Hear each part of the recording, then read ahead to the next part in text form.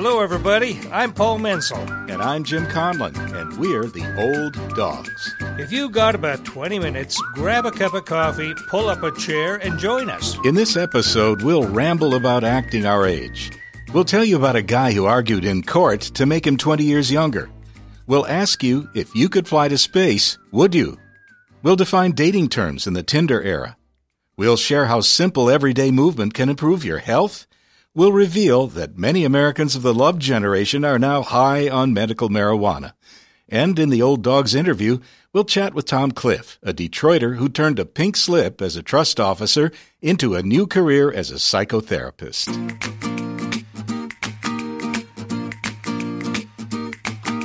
We would all love to be 20 years younger, right? Oh, yeah. We're not talking about lying about your age. We mean erasing 20 years from your legal age. Now, this sounds like the setup for a joke, but a Dutch citizen named Emil Ratelband tried to legally be declared 20 years younger than he is. This pod nugget comes to us from the Houston Chronicle dated December 4th, 2018. Mr. Ratelband told a court in his home country that he felt and acted 20 years younger than his actual age. Therefore, he requested that all the necessary documents be altered to change his age from 69 to 49. He argued that it shouldn't be any different than changing one's name or gender. The court wisely denied his request. They said the law assigns rights and obligations based on age, such as voting or compulsory school attendance. If people could arbitrarily choose their age, these requirements would be meaningless. Now, of course, the natural question is, why stop at 49? Why not 21? I wouldn't mind redoing my 20s with better judgment. Or what the heck, why not 6? Sure. We'd have to start all over in the first grade, but we should be able to get a jump on higher education. So, Jim, yes. What's on your mind today? Well, I got to tell you, Paul, I was going to ask you, without looking in the mirror, can you tell me what age do you think you feel? Today, about 95, you must know. You know, for me, how I feel is really day to day. You know, some days I'm full of energy. Other days I'm feeling a little tired. So I don't know. I can't say I automatically feel a certain age. How about you? Well, I have to say that overall, although I feel that way too, I feel younger than I am. Liar, pants on fire. Just feel younger. And I think most people, if you ask them, what age do you feel?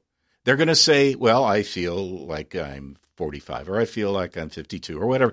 They rarely say that they feel their exact age. And I got to thinking about this, that we may feel younger than we look, and that has a lot of repercussions in the workplace. Yeah, that's true. We've come across a lot of articles that deal with pressure that people our age have, if they're returning to work, to look younger than they actually are, which means dyeing your hair, maybe projecting more energy than you normally would, coming up with youthful terms like 23 skidoo. You know, that's oops, gave away my age, didn't I? Well, even far out. I mean, you know, you can try to imitate the language of younger people and fail miserably. That's true, because those phrases tend to change meaning from time to time. I'd like to hear from our listeners about that. Do you feel a necessity to look younger than you actually are? Right. And it's interesting that applies to people almost from the time they cross, let's say, the age of 40, that there is this ageism that happens in the workplace, and as it doesn't matter whether you are looking for an advance in a career that's in midterm, but it could also apply to people who are returning to the workforce in their 60s or even 70s, that they are forced to consider somehow looking younger than they are. Yeah. And not just for cosmetic reasons, but there's some kind of societal pressure, some pressure in the business world that makes you want to look different than you really do look normally. Yeah, of course, that has some really weird consequences, like if you're in your 70s and you try to look 35, yeah, you can really look pathetic. Yeah, you could spot those guys on the dance floor every time, can't you?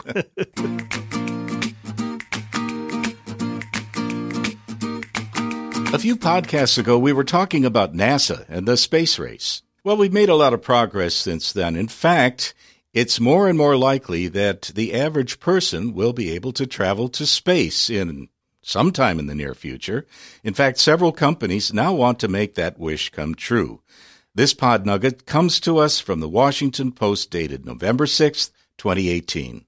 These companies are trying to open up space travel to ordinary people. Okay, maybe they're looking for ordinary people with a lot of cash. Virgin Galactic and Blue Origin want to take tourists on a trip to the edge of space. Now, this trip would just be up and down, but they would experience weightlessness and a breathtaking view of Earth. The price tag, guess, Jim? Okay, go ahead. $250,000. Boy, I'd just ask my friend with the bucks to take a picture, wouldn't you? Yeah, really. Another company, SpaceX, is negotiating with a Japanese millionaire for a trip around the moon. The price wasn't mentioned, or whether meals were included. They better be pretty fine meals. More than peanuts. Yeah. So if you're an ordinary person and money was no object, would you like to play among the stars? You know, Jim, I think I'll wait until it's a lot safer. How about you? Well, at least a lot cheaper.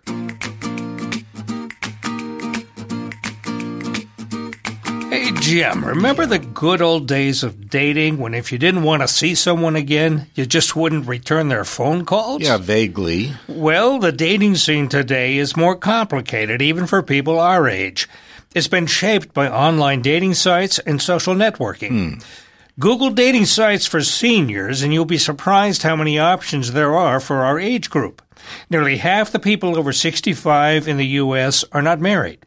Of course, not all unmarried seniors are looking for a relationship, but, many are, and they're using senior dating sites.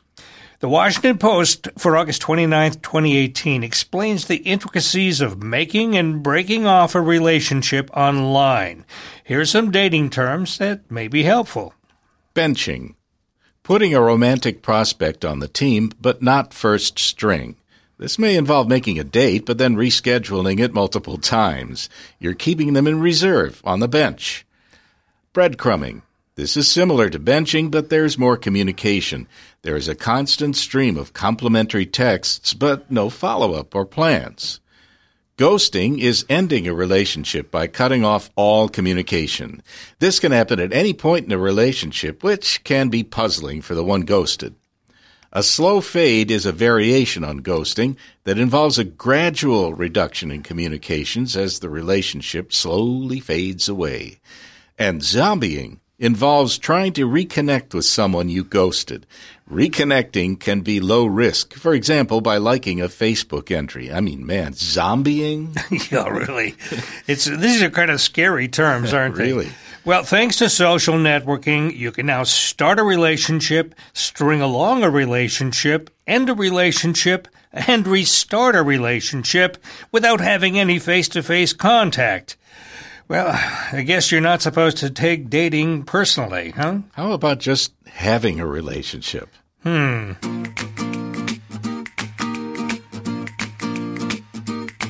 Let's be honest. Nobody likes putting on sweats, going to the gym, and working out, right? Okay, that's honest. Only about a quarter of Americans do a formal exercise routine each week. Now, the new federal physical activity guidelines contains this simple concluding statement: move more and sit less. In other words, if you can't do a formal workout, get more active. Now, this news comes to us from Time Magazine for December 10th, 2018. Activities you don't normally think of as exercise can still produce significant health benefits. Recent studies found that each additional half hour of light physical activity among seniors reduced the risk of early death by 12 to 17%. Not a bad investment return. Here's a few ways to increase your physical activity. Yard work, like raking leaves. Housework, like cleaning the bathroom. Parking farther from your destination and walking the rest of the way. Taking the stairs rather than the elevator. walking or biking to nearby locations rather than driving. Oh, and I got one for you, Paul. Oh, yeah? You get out of the house several times a day and tell those neighbor kids to get off your lawn. Okay, if you couple that with running after them, that would make it aerobic, wouldn't it? Right. Well, you guys get the idea. Get on your feet and not stay in your seat.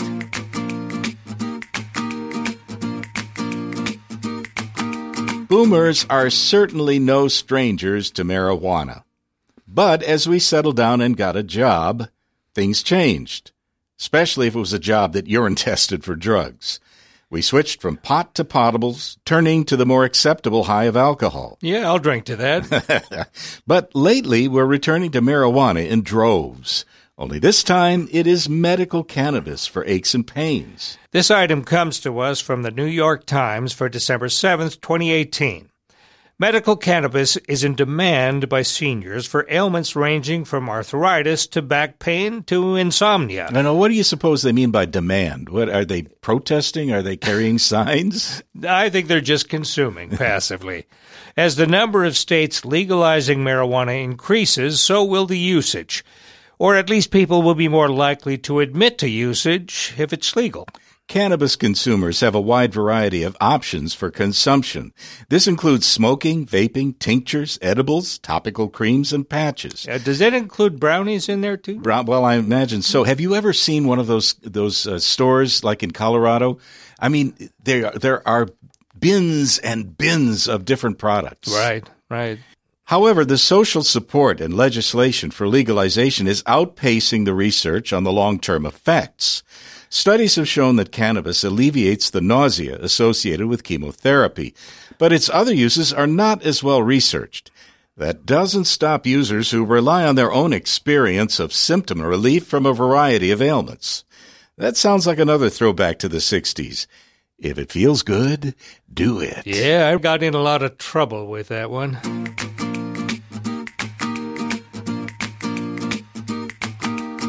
Tom Cliff was a trust officer at a bank. At the age of 64, his job was eliminated during the recession of 2009. So Tom did what more of us may want to do. He created his dream job. As a young man, you started off as a lawyer. You went to law school, and then you morphed into a trust officer. And then eventually, after many years, decided to become a social worker. Tell us what happened, Tom, when you started off. What were your goals, and what basically happened over the course of time that ended up with you being a social worker today? So I graduated in 68. I just was a liberal arts major, and I thoroughly enjoyed it. And I worked hard, and I did pretty well. And I got good grades on the law boards and good numbers. And so I applied to law schools, and I got in. And I got into Harvard. And that was, of course, the height of the Vietnam War. And the government had just eliminated draft deferments for grad school. So you had to show up and enroll, and then you could always come back. So I showed up and enrolled, and just kind of one thing led to another. It was a huge place, and I found it completely intimidating. And I wasn't sure really why I was there. I just went there because I was there. Okay. So I got through the first year and worked for a law firm in Detroit for the summer and liked it. And then I went back for a second year feeling all good and was more depressed than ever. And then worked for a law firm in San Diego in the summer, and I liked that. So I went back for a third year and ready to go and more depressed than ever. But I finished it and graduated, didn't do terribly. And I got a job. So it was sheer momentum, I think. And I decided to do tax law, and especially working with people with money. I liked the idea of a consultative career that had a technical aspect to it. But I wouldn't ever say that I felt, like drawn to be a lawyer, except for what I assumed would be the way of life, that lifestyle that it would support. Yeah. And, I'm wrong about that. But then I was still a lawyer, though. And that job didn't work out, but they introduced me to people in Michigan, and we moved to Kalamazoo. I joined the Michigan bar, and I worked at that firm till I realized that you were never going to get ahead unless you could bring in your own clients. And I had no idea how to do that. So then they introduced me to the trust department at the bank they worked with a lot, and that's how I got started in that work. one thing led to another, and I needed a job, and I got good jobs, and I worked until a job got eliminated in the Great Recession. Then I decided what to do next. So how long were you at the trust firm, Tom? Oh, I was at different trust banks. That career started in 1976, and it lasted until 2009. Tom, when you were let go at the age of 64, Yep. was this a time of really, kind of looking in the mirror and going, what's going on? Oh, I didn't. I took it personally only to a limited extent, but I figured I could still do this. And so I wasn't doing a lot of work looking in the mirror at that point. The focus was on getting a new job. The looking in the mirror part came along more slowly. And then it was a great thing for me to be able to work with a life coach who is entirely focused on the idea that people should do in life what they're suited for, and that they find rewarding and expressive of their essence. And so working with that life coach, I went down a completely different track from getting a job for the first time. Okay. And so what different track was that? Different track was becoming a psychotherapist. And then the practical question was getting into grad school and which track to do, becoming a psychologist, and that takes longer because you have to get a doctorate to work independently, or become a licensed professional counselor. That's another track, but you're still, with a master's, you're always required to be supervised by somebody else. Or you could become a social worker. And when you get your license, you don't have to be supervised anymore. You could have an independent practice. That's what I wanted to do. So that's why I went to Wayne State for the social work program. I got admitted like 2 weeks before it was supposed to start, and we were out west for a wedding. And so I showed up, class started, and I was there. And I really liked it. It was a completely different experience from being in law school. Everything about it was different. And I enjoyed it. I loved being in school, and I did well, worked hard. But this time, I had a very clear idea of what I wanted to do. I wanted to be a psychotherapist in individual private practice. And so all my effort was focused on, here's what I want to do, rather than, I got in, so I'm just going to go with a degree. It was completely different from my professional experience up to then. Tom, what does this phrase mean to you? Whose life are you living? That is a phrase that I think I learned from the life coach, and I've seen it in other contexts. The notion is that your father says, well, you should be a lawyer, or somebody says, well, you should be, a priest. And I was in the seminary for a while, and it's somebody else establishes an expectation, and you buy that expectation, as contrasted to looking and coming to an awareness of your own essence, your own gifts, your own preferences, and following those rather than following somebody else's prescribed track. Well, so what you then bring to the practice of psychotherapy, do you find that you can apply that to the people that you see that helped you, and now you can use it to help others? I would say that's the case. I'm not a coach. I'm not a career coach in the same sense, or a life coach that the woman I worked with. That's literally a different discipline, different licensing. So my work is maybe even more basic than that. People coming to understand themselves. And as they come to understand themselves, they begin to get more of an idea of how did they come to find themselves in their present unhappy circumstance. They begin to see, well, this is why I'm, married to this person, and it's not happy, and I've never been happy, and this is how I got myself into this, and I have within me, the resources to consider what do I really want to do at this point. My job is not to tell them what to do or what to think. My job is to listen and ask questions. What would your advice be, Tom, to someone who has retired and you want to encourage them to stay involved with life? I know a lot of people confront that change, and it can be very difficult for a lot of people.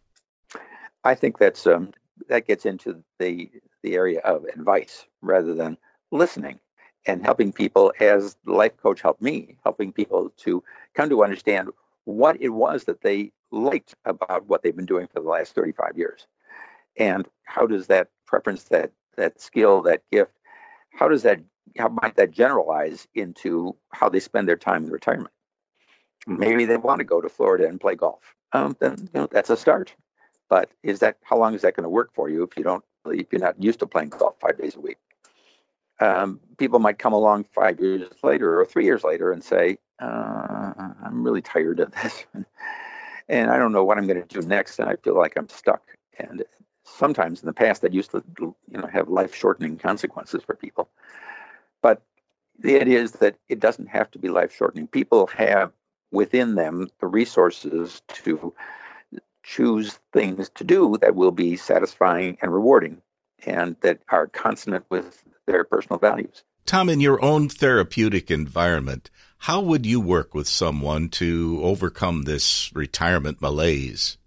I might talk to a person about what they did and how they understand what they were bringing to the work that they did. Maybe they find that they were really good as an executive because they were able to mentor people.